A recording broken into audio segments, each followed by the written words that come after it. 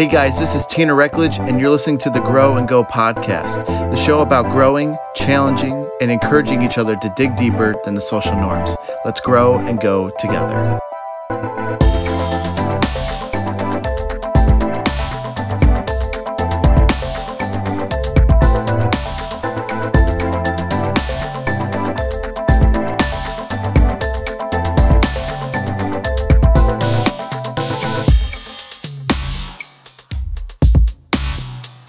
Hey guys, and what is up? It is your host, Tina Reckledge, as always, and welcome back to another episode of the Grow and Go podcast. To be honest with you guys, days kind of seem like they're all just mixing together, and I often forget which day is which at this point. But dude, quarantine and this whole COVID-19 thing is just throwing me off big time, and honestly, I am so tired of it. I'm honestly just looking forward to the day where things can go back to normal. And honestly, I'm also looking forward to the day where I can just tell my grandkids that I survived the 2020 coronavirus pandemic and have them finally look up to me, under the assumption that they won't. But I hope you guys are all staying safe. I hope you guys are keeping it real in the middle of this weird, very unreal time, in all honesty. And I hope you guys are staying, completely sane, because you're reflecting on who God is and how faithful he is in the middle of this time. And that you guys are just looking forward to getting life back to normal, staying safe and doing that. So before I get into that, I want to say two quick things. One, guys, I started doing stuff for season 2, and I have to, it's going to be awesome. I feel like season 2 is going to be the peak of this whole podcast. So if you're going to tune out from that point on, that's okay. But no, it's going to be awesome. I don't want to give a whole lot of ideas just yet.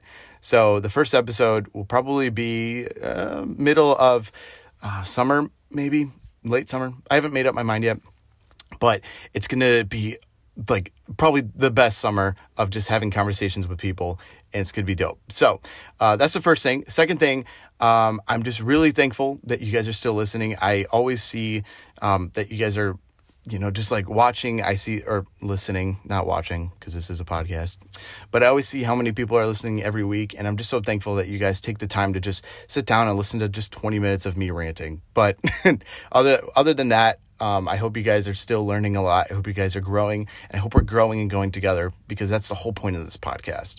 And so with that said, I just want to jump right in, because this topic is going to be super heavy.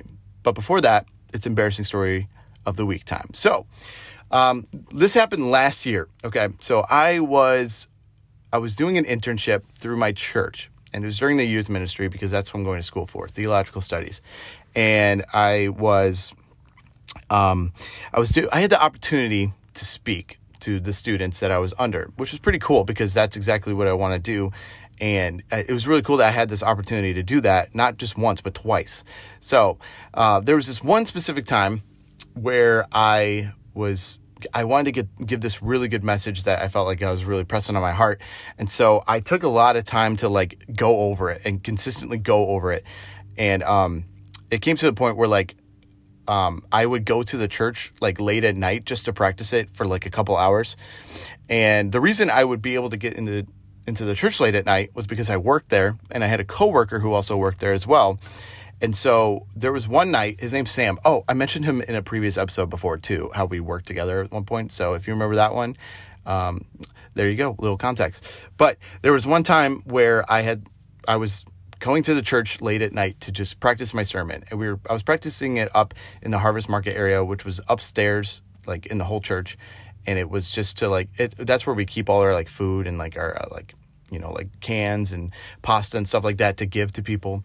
But not really important, honestly, but it was just a little context for you guys. But, and so I was up there practicing, and I told Sam, I'm like, hey man, because he was locking up the church that night. He was tearing down the events and locking up the church. I said, hey man, I'm going to be upstairs just practicing my message for a bit. So if you could just let me know when you're going to leave. So I'll leave with you so you don't set the alarm on me. And Sam isn't the brightest guy, but I trusted him. And he said, yeah, man, I got you. So I'm upstairs just practicing my message. I'm going at it. I'm crying. Not really. But I'm up there just going over it a few times. I'm recording it. I'm holding a freaking can of like spaghetti sauce, acting like it's a microphone just to like get a little more emphasis, going at it. And I finish up. It's about 11:30 at night. And I'm like, okay, I'll FaceTime Sam, make sure he's still in the building. So I FaceTime him. He answers. Instantly, I knew he was gone because he was driving in the car. So I'm like, oh, shoot. I'm like, hey, man, are you gone? Or are you still in the church? He's like, no, man, I'm on my way to my girlfriend's house right now. I'm like 30, 40 minutes away. He's like, I already locked up the building, though. You're good. And I'm like, Sam, I'm like, dude, I'm in the building right now. He's like, what? He's like, I didn't see your car. I'm like, I parked in the parking lot. He's like, what? So that's besides the point. But every time you lock up the building, you had to set the alarm. And so if there was any motion in the building, if someone was ever in the building, the alarm would just go off instantly because of it would catch it. So if I was to get out of the building, I knew the alarm would go off. And so there was a choice I had to make between telling Sam to turn around, drive like the 30, 40 minutes away to come back and unset the alarm, or me to just make a mad dash for it. So I hung up the phone and I'm like, I'm just going to do the mad dash. Honestly, it's going to save so much time. So I opened the door and instantly the alarm went off and I sprint. I literally am going like Need for Speed.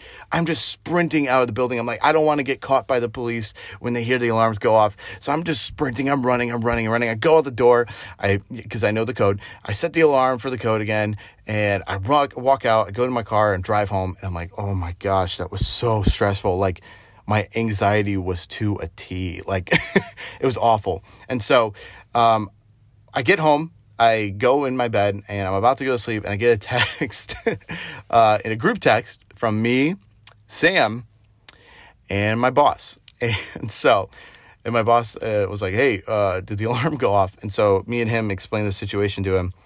And let's just say that my boss was not happy about having the police call him to make sure that the building was okay at like midnight. So that's what happened. That was very embarrassing. And I'm pretty sure the cameras in the building caught me like running and looking like a complete idiot, just like running through the building. But I hope that footage never gets revealed because I just like, like running through the building. But anyway, let's just get right into today's topic. And man, today's topic is going to be heavy. Honestly, I have a bigger conversation with a friend of mine coming up about this whole topic, but I just wanted to lay out some ground things before I have that conversation, and ultimately because God has been teaching me so much about this topic and the relationships I have with people.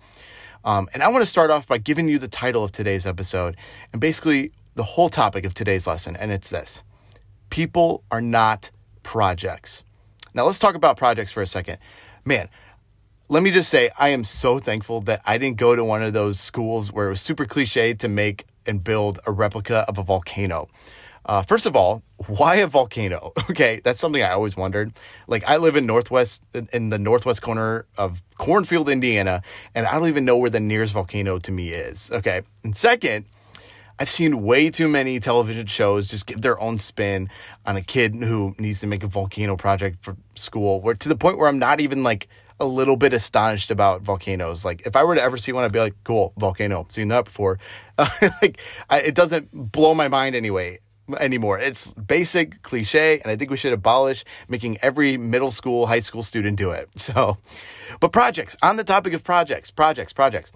Every school makes you do at least one. I've noticed that. My own project that I remember the most was in my film literature class in high school. I was a senior. And yes, it's a real class. And let me tell you, it was probably the coolest class I ever took in high school. Like, the whole class was watching movies and writing like 3 little paragraphs about the plot and stuff like that. It was like a blow-off class, but it wasn't, because it was giving me credits, and I was so thankful for that. So, but there was this one project that was the final project that was like the big test. So we didn't have to take this big test. We just had to turn in a project, which was pretty cool. But it was this one big project that we had to do, and we had to gather like 4 or 5 of us to get like in a group, and we had to put together a script, a cast, and a movie plot, and create this 10 to 15 minute movie to play for the whole class as our final project. And like, this included music, transitions, character development, the whole shebang. Like, we had to make a whole movie as a project, and it was super dope, not gonna lie. The hard part about making sure this whole project was going well was making sure that it was perfect by the time we presented it. The whole group, the whole 5 of us, we had to agree on every detail of the film. And after the whole thing was finished, like we filmed the whole thing, everything was done. We had to make sure every transition, every song, every shot was exactly the way that we wanted it to be. And that was honestly the most difficult part, because we had to make sure that everybody was in agreement with what we wanted the film to be seen as when people watched it. And given the movie was a knockoff of Spider-Man and it was called The Gummy Worm Man, but that's besides the point, okay? The point of making sure everything about the project was perfect before it was presented was the straining point, to the point where I wasn't even enjoying making the film. Like, I was too worried about whether I had missed a detail or that I wasn't good enough, or it wasn't good enough to present. So going back to the whole people are not projects, because I promise this makes sense. Let's do a hypothetical and replace the word film with people.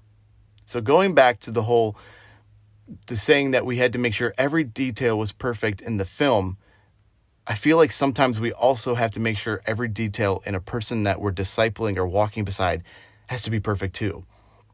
The point of making sure that this film was perfect before it was ever presenting it could be switched around to saying the point of making sure that this person was perfect before presenting him or her to God. If you're not getting the hint, if we treat people like a project, we are ultimately setting them up and ourselves for failure. If we just limit their existence to fit our mold, we are treating them like a Sims character who are constantly being controlled mindlessly. People are not projects. Now, let's talk about what that looks like. And as someone who loves to see transformation in people's lives, this is a difficult pull that I find my heart just wrestling with at times. There's this pull between converting people through sharing truth about Jesus, the gospel, etc., and the other side of the pull in regards to loving people where they're at and not wanting to just convert them and leave it at that. Because if my love for seeing lives changed is just to get them to where I want them to be, then I don't think I'm actually loving them. Because of my love for seeing lives change, there's almost this underlying manipulation that could be used if we only see people worthy when they convert to our standards of worth. For example, if my agenda with walking alongside a non-believer who wants, or, a hopeful agnostic, someone who wants to understand but just doesn't, if my only agenda is to get them to say, I believe in God, in all honesty, I don't think I've done a good job at actually loving them, but I've done a good job at just twisting their mindset. Non-believers, people who don't agree with the faith, people who don't know the faith, are not projects. Non-believers, people who do not believe, are still worthy of love too. And they're still created by the hands of the Almighty Creator. And it even says in Colossians 1 verse 16 that for by him all things were created, in heaven and on earth, visible and invisible, whether thrones or dominions or rulers or authorities, all things were created through him and for him. All things, all beings were created through him and for him. And this is a beautiful verse because everything around us was created by God himself. And this even includes people who do not worship him, which in our hardened hearts could seem pretty unfair. I think every believer wants what Romans 4:11 says when it says, every knee will bow before him, every tongue will acknowledge God. And this should be our heartbeat. I want that to be our heartbeat, to see transformation through his power. But it becomes an issue when we act like we're the ones holding that power. As if us trying to preach God's truth down their throats will change their hearts. Guys, we do not have the power. And in all honesty, I think it's more of a turn off than a turn on. And if my goal as a believer in Jesus is to check off a box, as if that person's soul is just a task, I have missed the tenderheartedness of the Father completely.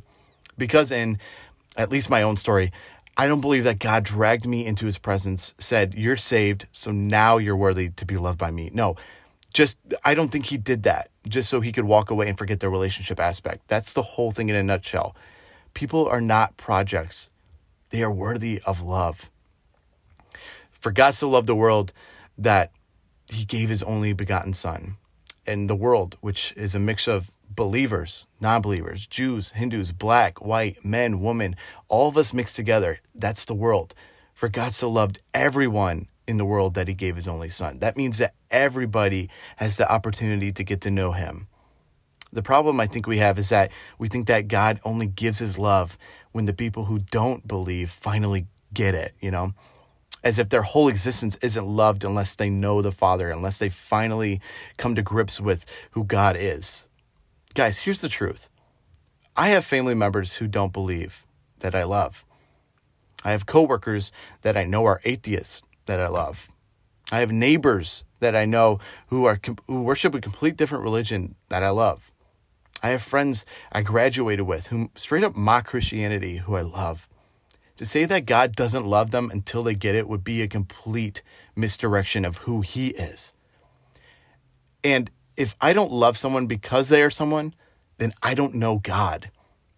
If we don't love unbelievers like we love other believers, then we don't know love. And like it says in 1 John 4, verse 8, anyone who does not love does not know God, because God is love.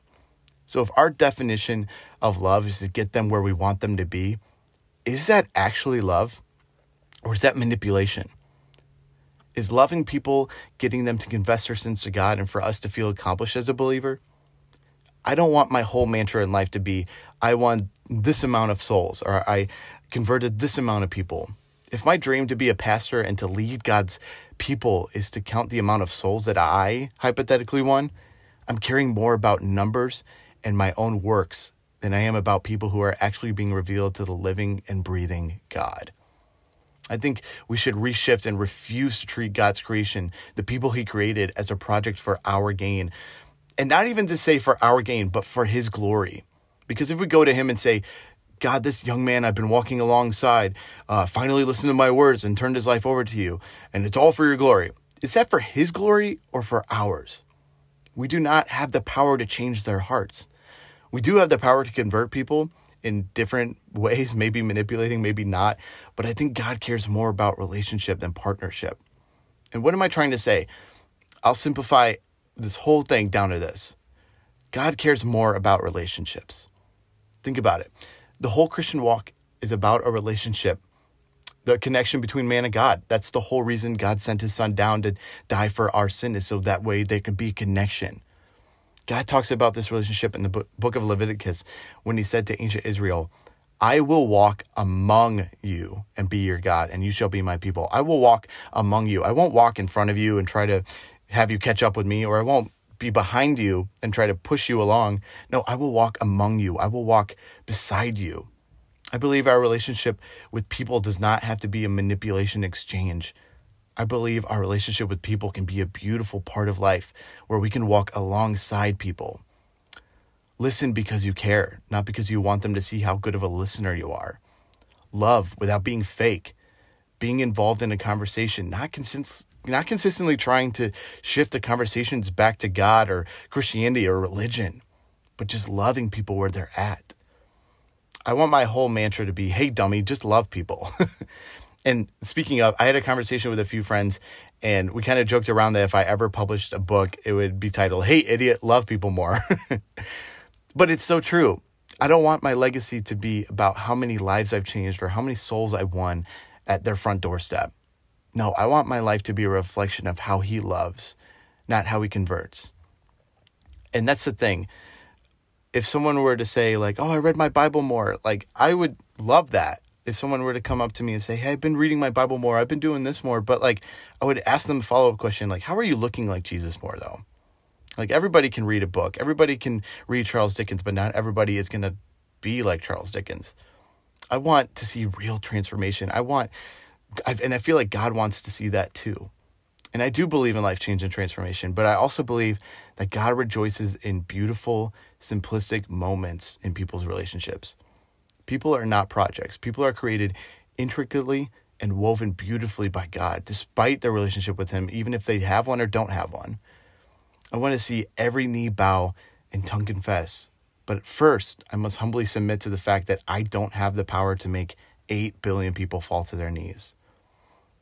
I do have the Holy Spirit, and we have the Holy Spirit and his power to love people all around us, inside and outside of our circles.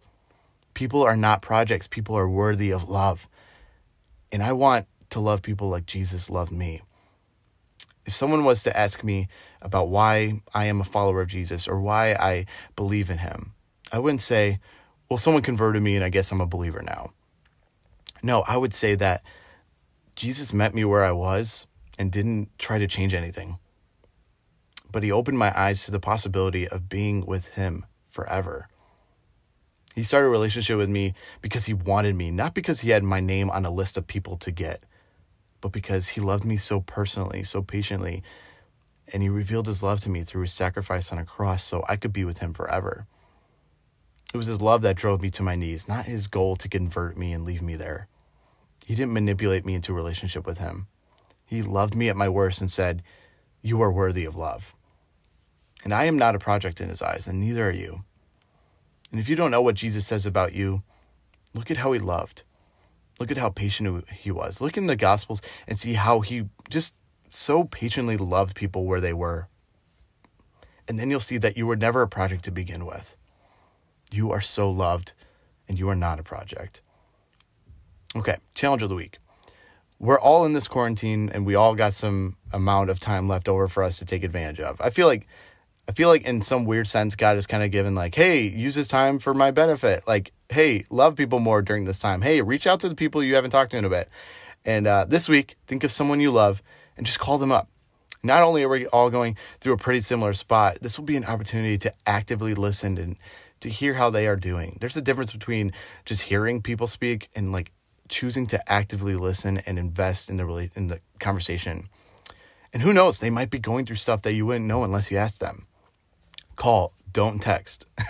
Call show that you're willing to give amount of undivided attention to them that you wouldn't get, that they wouldn't feel through a text. Let's love them a little bit harder this week. Let's love our people. Let's love the people around us. But genuinely, not just to check off a box or to say, Tanner made me do this for a challenge of the week. Let's just love people more this week and call them up and see how they're doing. We'll see you guys next time.